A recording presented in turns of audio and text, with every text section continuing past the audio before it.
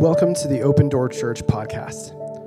Our prayer is that you will be encountered and encouraged by the Holy Spirit and challenged by the word of the Lord. May the Lord bless you and stir faith as you listen to this week's message.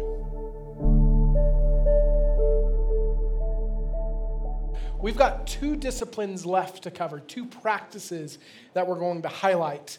And one of those, what we're talking about today, is giving as a spiritual discipline. Now, your mind might not automatically go to giving when we talk about spiritual disciplines, but I think it's an important aspect of us growing in relationship with God. And so I want to be transparent with you. There was a lengthy amount of time as a pastor where I was extremely uncomfortable talking about money in any kind of context. I say that because I'm aware of people's Man, I have just been butchering words all day. This is not new for me. I do it every week. But I'm aware of people's general perception of the church, especially when it comes to money. It gets weird fast for a lot of people.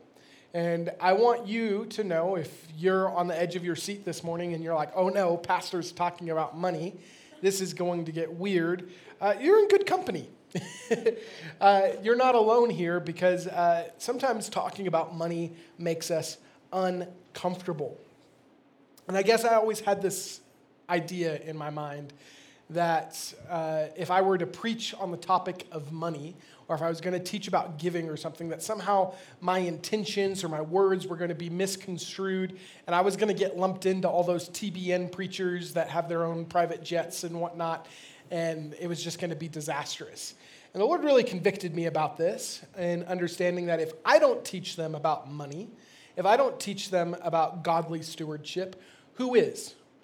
The guys on TBN that are charlatans and actually are after your money. And so we're going to have an honest conversation about giving this morning. And I want to be clear, it's not going to be exhaustive. As I was preparing the sermon, I had outlined, I even gave it to my wife, of all the things that I wanted to talk about. And she's like, so is this like a series? And I was like, no, I was going to put it all in one sermon. And she realized far quicker than I could that it was a lot of content to cover very quickly. And so if there's questions you have about giving, if there's questions you have about tithing or offering or these terms, and you're like, I don't even know what you're talking about right now, please, I'm an open book, and I'd love to have these conversations. And I do believe this will be a teaching series that we revisit that I'm excited to, as I've kind of written these down. But today we're going to just kind of focus in on the topic of giving in general, and especially in the context of the local church. And I've shared my story before with you guys. I've shared my testimony of how I was involved in the occult, and a guy that was dealing drugs to my mom paved the way for me to encounter Jesus. You know, it's a pretty dynamic story of how I came to faith in Christ, but I don't always share a part of how I wound up involved in the occult and how I really turned my back on the church, and how much there was this kind of developmented, I developed a hatred for God. I developed a hatred for the church, and it revolved around one kind of catalytic moment. I was 8 or 9 years old, and my parents were battling drug addiction, and we wound up going to the church that we kind of casually attended because my parents were desperate for help. They wanted to meet with a pastor, they wanted prayer, and they knew that something needed to change. And so we came to this church, and it was on a weekday. I remember sitting in the office, sitting in the lobby, and my parents kind of went back into the pastor's office. Now, the senior pastor wasn't available, so they met with a staff pastor. I kind of can understand that, but they met with a pastor, and they spent about 30, maybe 40 minutes in that back room praying together and asking for help. And then when my parents walked out of the room and came back to pick me up in the church lobby, the secretary printed off an invoice and handed it to my parents for their time of counseling, if you will. And it left such a sour taste in my mouth that we never went back to church there. We never, that was in my parents, but I remember just as a child, as an 8 or 9-year-old kid, just recognizing that the monetization of the gospel was a tragic thing. And I let it serve as fuel for my distaste and my disdain towards religion and towards God and towards Jesus in general. And it was kind of one of those crux moments that as I was developing my personality and kind of developing as a teenager, and I was going down this road into the occult, I could always go back on that one kind of encounter that I had with this one particular church and say, you know what? Churches are lame.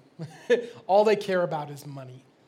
And you may have a similar story. You may have maybe some kind of experience in the background of your mind where your encounter with the church has just kind of been labeled by this mentality of all they care about is me and my money, or they care about my pocketbook. And I would like to say that we don't care about your money. I would like to say here at Open Door Church, we don't care about your finances, and we care about you. We don't care about you giving, but the reality is that's not a true statement. Because I do very much care about your money. I do very much care about what you do with your finances and how you spend what God has given you. Not because I'm interested in amassing wealth for Open Door Church. Not because I'm interested in making sure, we're just sitting on piles of cash and I can get my private jet and I have a really sweet vacation fund or something like that. I care about what you do with your finances, and I care about your money because Jesus cares about what you do with your money. And I think it's important for us to have these honest conversations about giving, about generosity, about giving to the work of God from a biblical standpoint and a scriptural standpoint. Because if we're being honest, you can turn on the TV at any given moment to some kind of televangelist network, and there are guys out there that are manipulating the scriptures in order to make a profit. They're prophets for profit, right? And it's important for us to be grounded. It's important for us to be in the scriptures, especially as we're talking about spiritual disciplines and understanding how giving affects our relationship with God and how he uses it to grow us as individuals. Does that make sense? And so I got off of my notes over here. And so I do want to talk about this. It's almost alarming how much Jesus talks about money in the scriptures. I don't know if you guys have noticed this, but it's kind of a recurring theme for him. He talks about money a lot. He talks about giving. He talks about generosity a lot. He uses it in his parables. In fact, the majority of his parables, majority is not in comparison. 11 out of the 40 parables, Jesus uses money as kind of an example. And so majority was the wrong word there to use, but he uses it frequently and he uses it a lot. And so he actually discussed the topic of money more often than he talked about faith or prayer combined. That's kind of crazy to think about. Jesus was interested in what we do with our money. And see, if I fail to teach on giving and the real blessing that is associated with it, I was convicted by the Lord that I'm actually robbing you from the opportunity to bless and be blessed by God. And so it's important that we talk about these things. And so you may have valid reasoning for not wanting to give or to give to the church, but even our valid excuses lose their validity in light of the scripture's teaching on giving, in light of Jesus's instruction on generosity. And so today we're going to begin to explore this discipline of giving. And so I want to talk about why and how we give.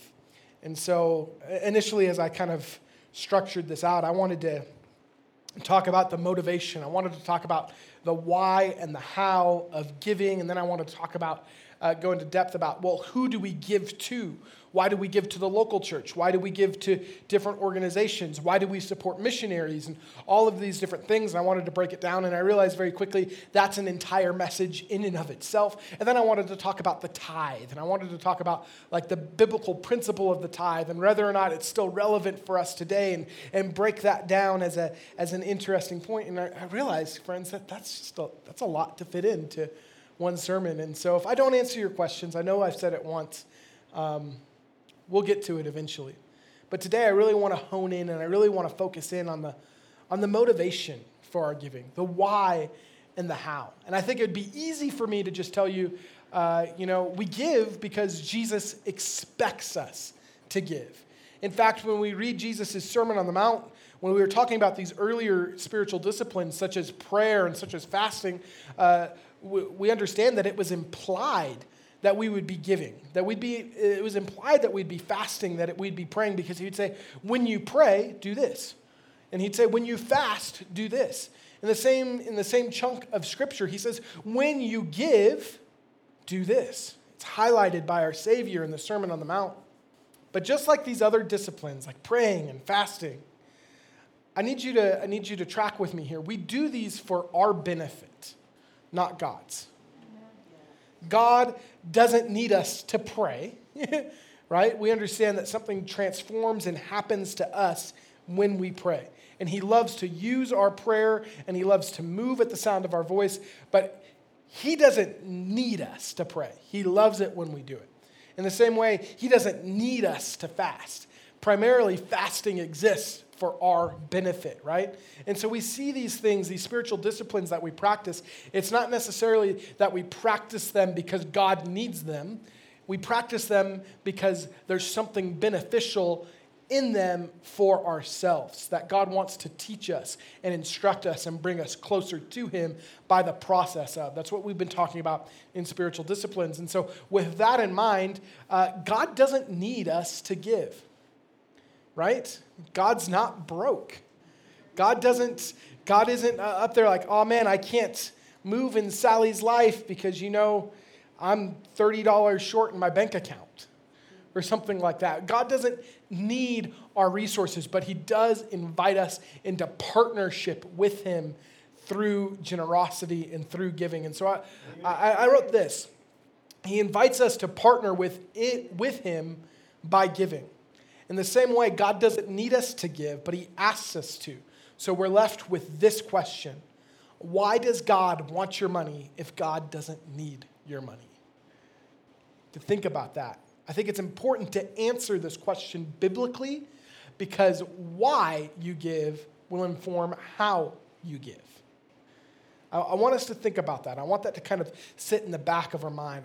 I believe that motivation matters when it comes to generosity, when it comes to giving, and why we give to the church. I'm going to read what Paul wrote in 2 Corinthians 9. I would encourage you guys. We don't have time to delve super deep into all of the scriptures that I could kind of bring up on a Sunday morning, but 2 Corinthians chapter 8 and chapter 9 deal pretty explicitly with the topic of giving, and I would encourage you to read them for yourselves, to delve into what the scriptures say. But I'm going to take verse 7 here, and this is what the Apostle Paul says. He says, each of you should give what you have decided in your heart to give, not reluctantly or under compulsion, for God loves a cheerful giver.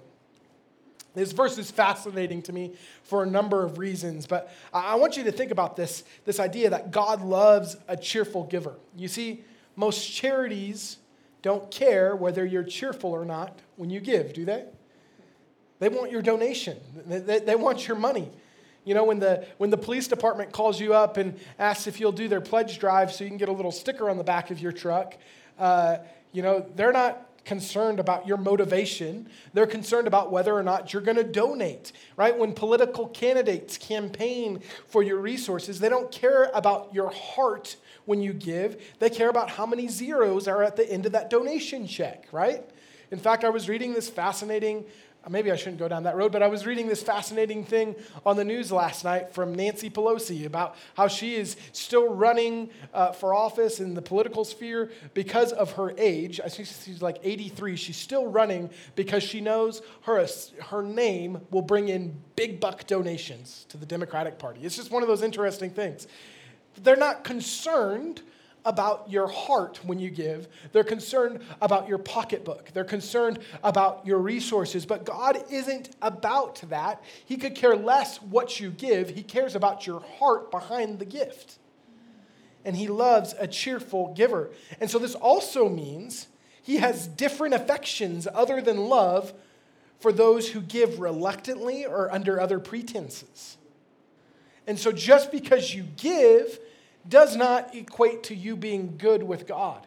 Did you know you can actually give a sizable gift and it still be an affront to God's character? So some people kind of fall into this mindset, well, I'm going to give to God and I'm going to try to attempt to make up for the fact that I don't actually have real authentic relationship with him. But you know what? I'm going to make sure I give really well to the church. I'm going to give really well to missions. And it's somehow trying to make up for the fact that they're lacking in their relationship. And so, or if you're giving out of reluctance, if you're giving out of obligation merely, if you're just giving to give because you know, like, oh man, you know what, that preacher kind of preached that message on Sunday morning about giving. I really need to up my game, but I really don't want to. God doesn't love that kind of giving. He wants your heart to be in it. Does that make sense? Okay. And so, I wrote this, that God isn't interested in your pocketbook. He's primarily concerned about your heart. And he knows that those two things are often more connected than we like to admit. It's what Jesus would continue to talk about in his Sermon on the Mount. In Matthew 6, verse 21, he says, "For where your treasure is, there your heart will be also." Okay, now this statement from Jesus, where your treasure is, there your heart will be also. This is unique in that it's a statement that is both a test for your heart and also a remedy to how to fix your heart. Does that make sense? It's a good measure by which to judge the condition of your heart, but it's also a solution for fixing what's wrong with misaligned priorities. You see, it's impossible for Jesus to have your whole heart and not your wallet. That's a crazy, that may seem like a bold statement, and if this is irritating you this morning, then let the Holy Spirit do a work that's not Nate Ward. But I do believe that it is impossible to be fully surrendered to God and say, God, you can have all of me, just not my money. But a fully surrendered life is going to look like one that is laid bare, where God can have anything, anytime he wants. Right. And that's our ultimate desire. That's what we want to be as mature Christians, that we would stand before the Lord with all of us. God, you can have all of me, not just parts of me, not just pieces of me, not just 10% of me. He wants all of you. And I think that is something that we often miss. You know, I mentioned earlier when we were talking about God loving a cheerful giver, and he has a different mindset in place for those that give reluctantly or out of compulsion or without a proper motivation. I wasn't going to share this, but I'm reminded of the story of Ananias and Sapphira in Acts chapter 5, right? I don't know if you guys are familiar with this story, but what was happening at the start of the early church where people were selling all of their possessions. They were selling plots of land, and they were selling everything in order to come and bring extraordinary gifts to the early church for the proclamation of the gospel to go forth. And I mean, it was extravagant generosity. But notice this, it was not something that God required from anybody. It wasn't some kind of decree that God said, hey, you need to go sell everything you have. In the same way, I would never tell you, you need to go sell everything you have and bring it here to the church so we can do the work of the Lord. This was something that was prompted by the Holy Spirit and something that was good and genuine, and God blessed. But there were these two people, Ananias and Sapphira, that decided that, you know what, they kind of liked that attention. They wanted to be noticed. They wanted to be recognized in the same way. So they went and sold a piece of land, and they came and made a big show of it and display, and gave the money to the disciples. And, you know, it was a generous amount. I mean, it was a big deal, right? And, you know, they asked, like, was this all the money that you sold the property for? And they said yes. And the Holy Spirit was very evident that wasn't as much money as they had sold it for. And they dropped down dead, both Ananias and Sapphira. It's a very interesting story. It's New Covenant dispensation of grace, kind of really wild. You mess with your theology kind of stuff. When you think about it, God is like killing people because they're lying to the Holy Spirit about how much money they gave. It's really wild. I'm not trying to hear like preach doom and gloom on you. It's like, is that really your tithe? Did you really only make $16,000 this year? No, I'm not going to be doing that. But I say that because their motivation was misaligned, right? They were seeking accolades. They were seeking some kind of attention that wasn't appropriate. And this is what I have to say about that. God wants a cheerful giver, and he wants your motivation to be in check. He wants the reason for your generosity to be because you're connected to his heart and what he's doing, not just simply to do something for the sake of doing it. Amen. Or certainly to receive some kind of accolade for doing it. Does that make sense? Yep. So I'm just saying all that. You can give a good gift and it still be wrongly motivated. Ananias and Sapphira gave a substantial amount, and God wouldn't have judged or punished them for it if they, hey, keep some of the money back for you. You know, it'd be good. It was the pretense that they were trying to give all when they were only giving some. And this is one of the things that I think we need to be careful of, is when we tell God, you can have all of me, but we really hold something back. And that's what Ananias and Sapphira were doing. They were saying, hey, this is everything, but they were really withholding for themselves. But Jesus understands that there's this kind of interesting connection between our passions and our heart and where and how we spend our money, right? That's why he says, where your treasure is, there your heart is also. I think I need to be clear here. It's not that money is intrinsically evil. We understand that, right? 1 Timothy, I think it is, would talk about the love of money, not just money in general. That is the root of evil. Having a lot of money is not sinful, friends. You can be very blessed financially. And I know plenty of people that are very, very blessed financially that are doing a lot for the kingdom of God, and they fear God and they love God with their whole heart, and they're some of the most generous, godly people I know. Money becomes a problem when you don't have money, but when money has you. Does that make sense? And there's so many people in our society, there's so many people in our culture where money has such a tight hold on them that it's a disastrous thing. That's when we see sin, having money being sinful. Does that make sense? Don't let your money have you. Have lots of money. Go for it. Make a lot of money. But do so in such a way that God can be honored with your money, not in a way that it is difficult for you to love God. Okay? Cool. We'll talk about more about that later. And so we read Matthew 6:21, for where your treasure is, there your heart will be also. But he goes on just a few verses later in verse 24, saying that no one can serve two masters, for either he will hate the one and love the other, or else he will be loyal to one and despise the other. And he says that you cannot serve God and money. It's an impossibility. Those are straight from the words of Jesus. And there are so many people that I know that are still kind of trying to forget that Jesus ever said that. And they're pursuing the almighty dollar, and they're trying to give God the leftovers.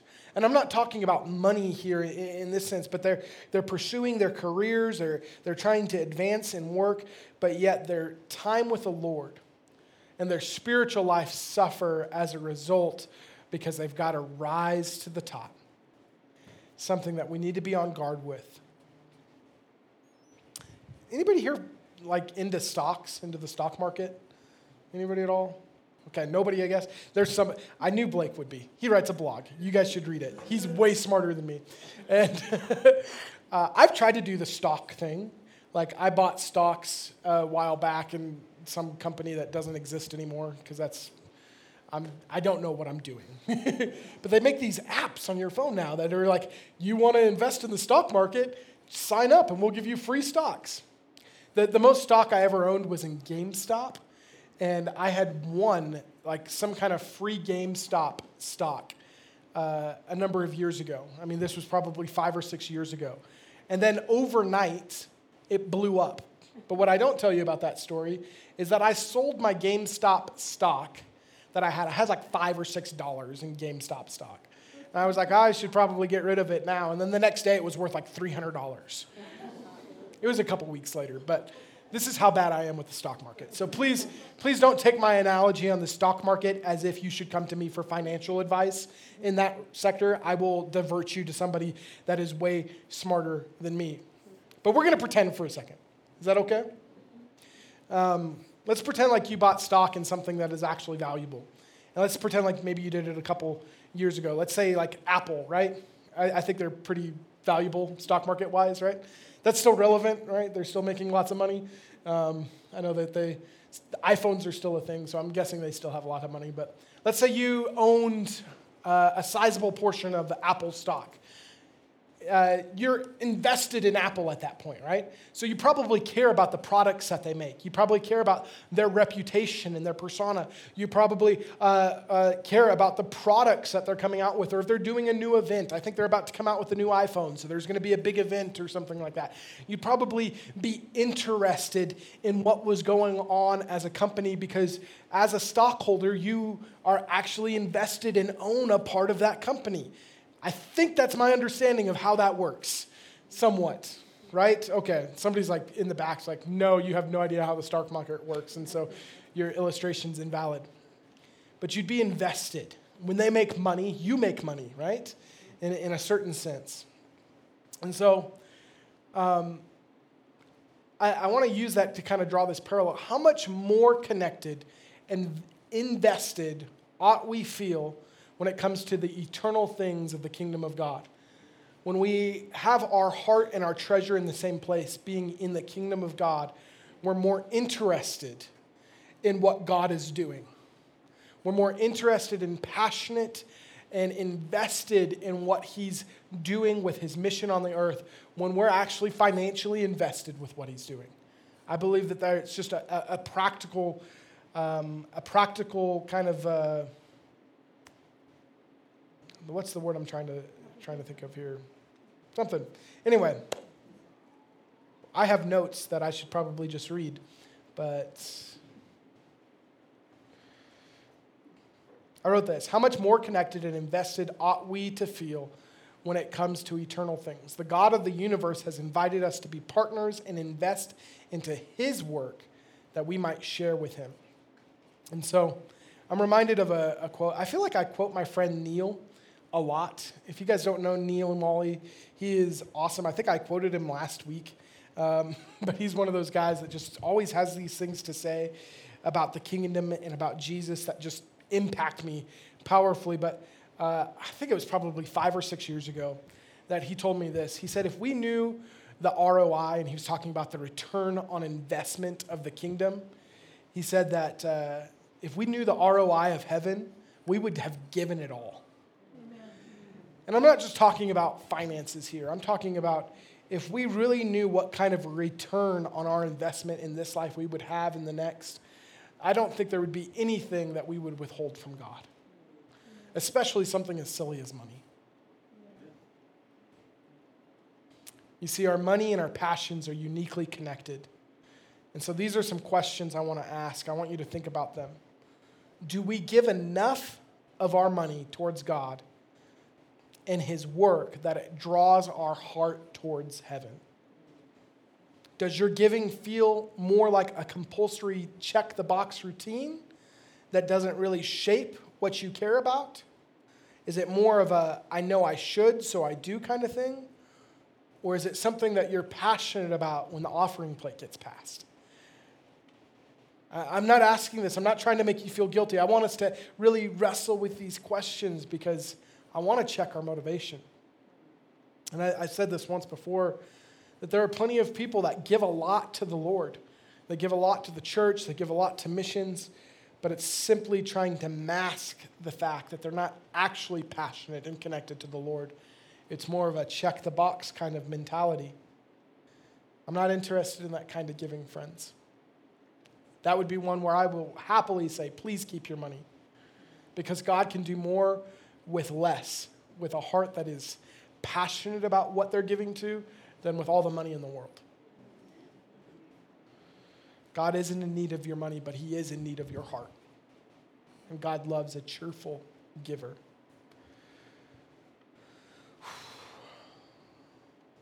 Giving helps guard our hearts, guys.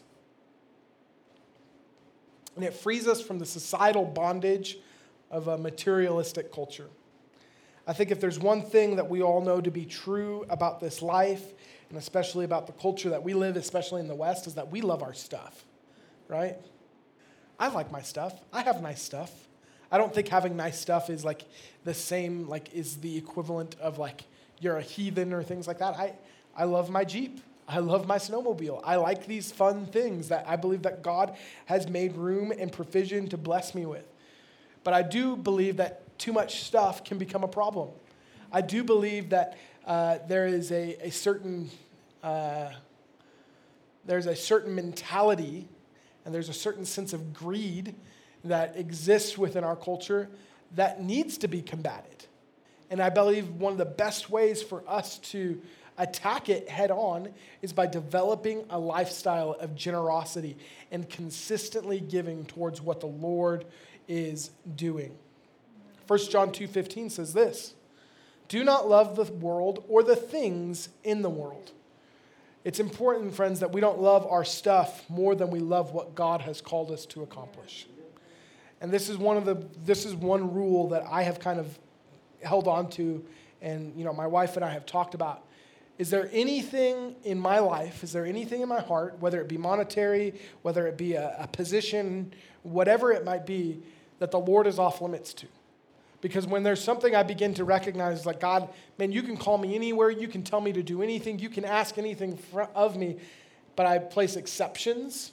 Like I have a little asterisk, and there's like a list of things that he can't ask for and things that he can't have. That's when I know that there's something wrong with my heart, and God needs to deal with me.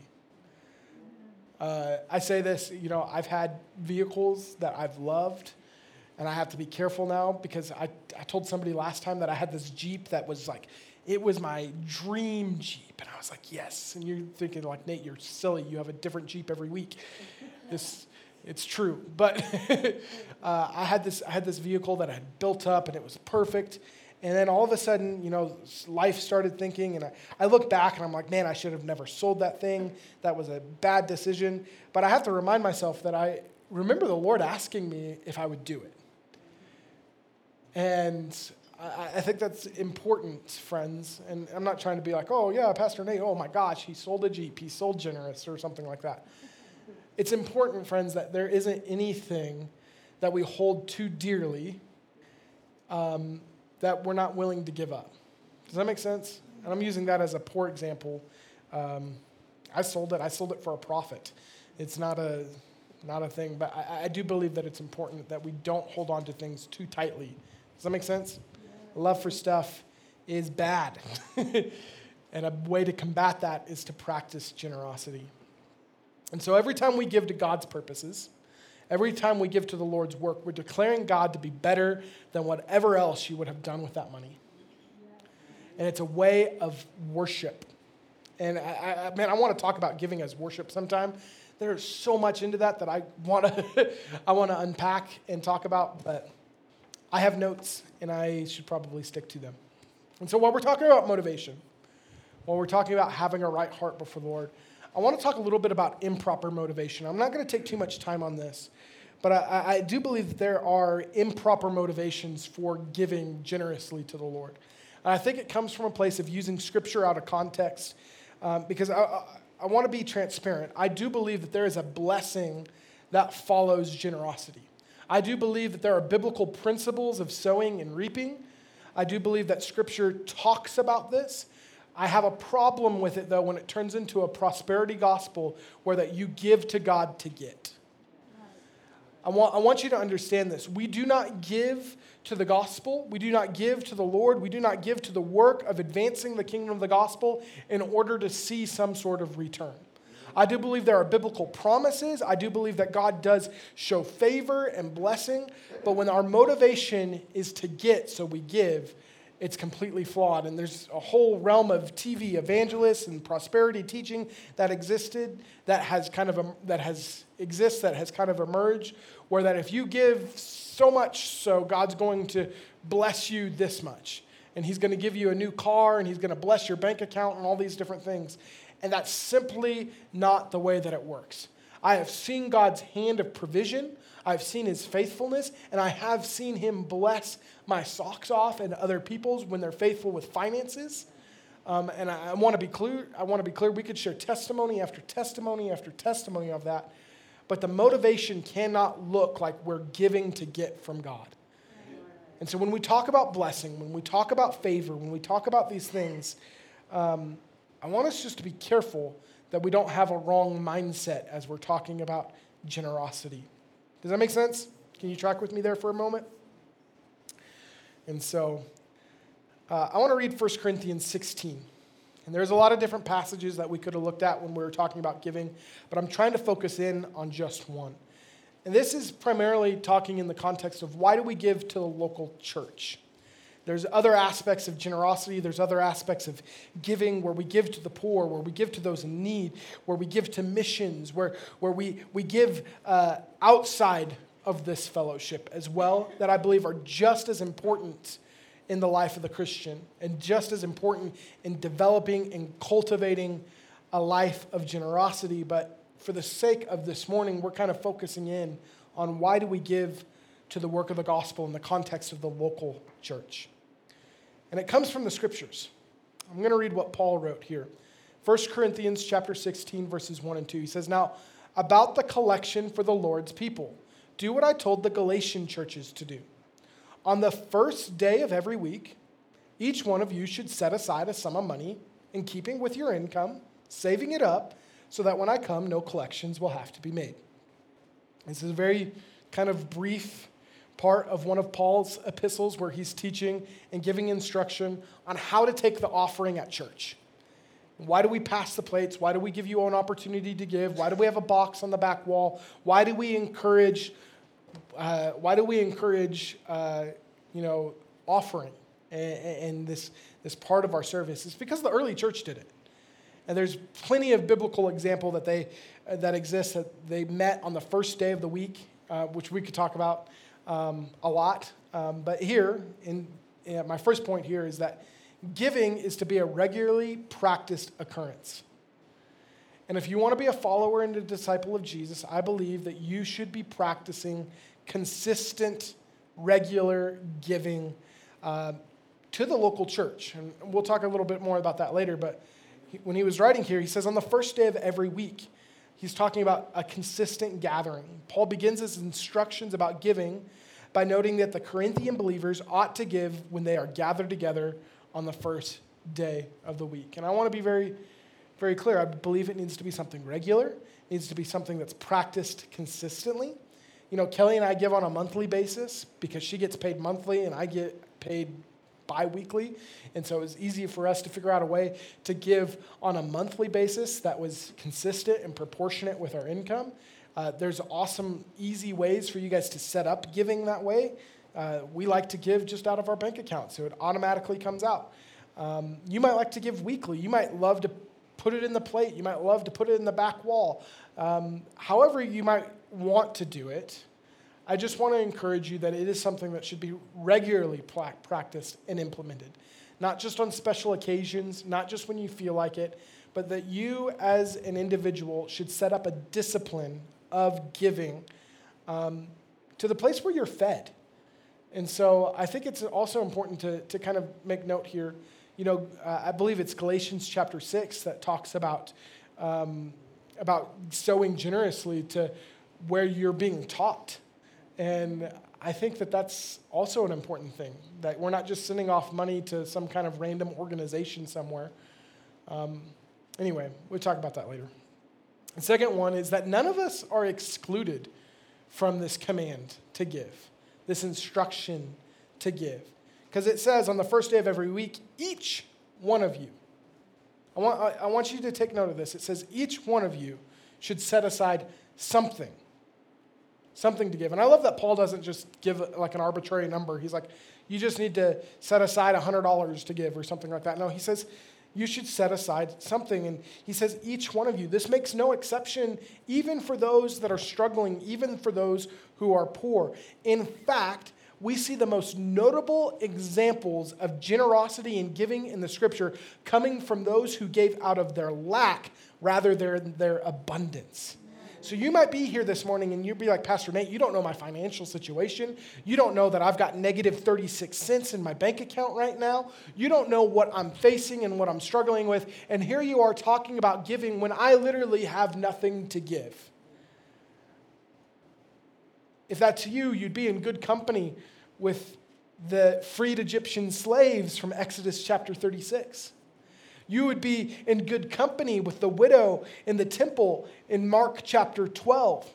You'd be good company with the Christians from Macedonia that kind of make up the whole crux of Paul's teaching on giving in 2 Corinthians chapter 8. All of these were extraordinarily poor, yet they found something to give. Every Christian ought to give, since generous giving is a personal response to receiving God's grace in and through Jesus Christ. This is what you'll find to be the main thrust behind the giving argument that Paul makes in his letter in 2 Corinthians, found in chapters 8 and 9. No one is to be excluded. And so if you feel like this message doesn't apply to you, that the instruction to the early church was for them and it's not for us today, I would want to encourage you to prayerfully take this to the Lord. Don't take this just from, Pastor Nate is up there preaching, he's the pastor, of course he wants people to give, kind of a thing. I do believe that it's important for us to give intentionally. And so the third thing I want to highlight is giving is to be intentional and planned for. I think a lot of people don't give because they don't plan for it. You see, Paul is calling for thought and intention in regard to giving. He says, put something aside and store it up. Paul doesn't make an emotional plea by offering some kind of heart-wrenching story. He's not putting pictures in front of people. He doesn't appeal to guilt. He doesn't endorse this kind of sporadic, impulsive type of giving. Instead, Paul calls for a planned, thoughtful, intentional gift.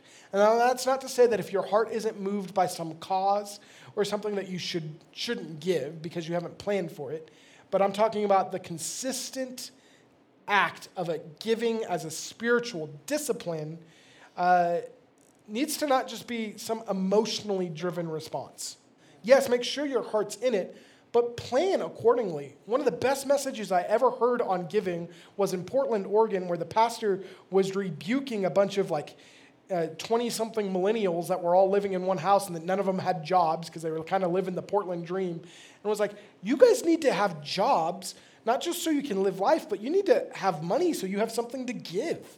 And you need to be intentional about giving. And it was a really good one. But I say all this, that we need to be intentional and thinking about how we ought to give, not just something that we should plan for, not just wait for the plate to pass by and be like, casually or flippantly, just give how you decide. Man, you know what? Worship was pretty good this morning. Maybe I'll give a little bit more or something like that. That's not how we should approach the topic of giving. And so I just want to encourage you, be prepared to give. And the last thing I want to say is that giving is to be proportionate. Proportionate to your income, right? As Paul continues this exhortation, he says each believer should give as he may prosper, right? So he's talking about in accordance with with your means, in accordance with how you've been blessed by the Lord, you should give in proportion. And now there's a lot I could talk about being responsible here, about being good stewards. And just for the sake of time, I can't go into all that. But I do want to look at 2 Corinthians chapter 8, verse 3. It says, the apostle, in there, you guys don't have to turn that, but we see the apostle Paul, he encourages believers to give according to their means. In other words, each person was to give according to what he or she possessed. People with greater wealth could give more than those that had less. And I do believe that giving should reflect proportionately upon what you make. And so we could talk about tithe, we could talk about all of these different things, but for a very kind of basic approach this morning, I think we should be giving proportionately to what we have. And so when we think about that, when the widow gives her 2 pennies, right, we see her giving an exorbitant amount because that was all that she had, you know? And anyway, we could talk about all these different things. But there, again, in 2 Corinthians chapter 8, Paul teaches the importance of having a heart that is ready and willing to give, right? He talks about God loving a cheerful giver later on, but there he says, for it is the readiness, oh my gosh, you'd think I can't read. 2 Corinthians 8:12 says this, for if the readiness is there, it is acceptable according to what a person has, not according to what he does not have.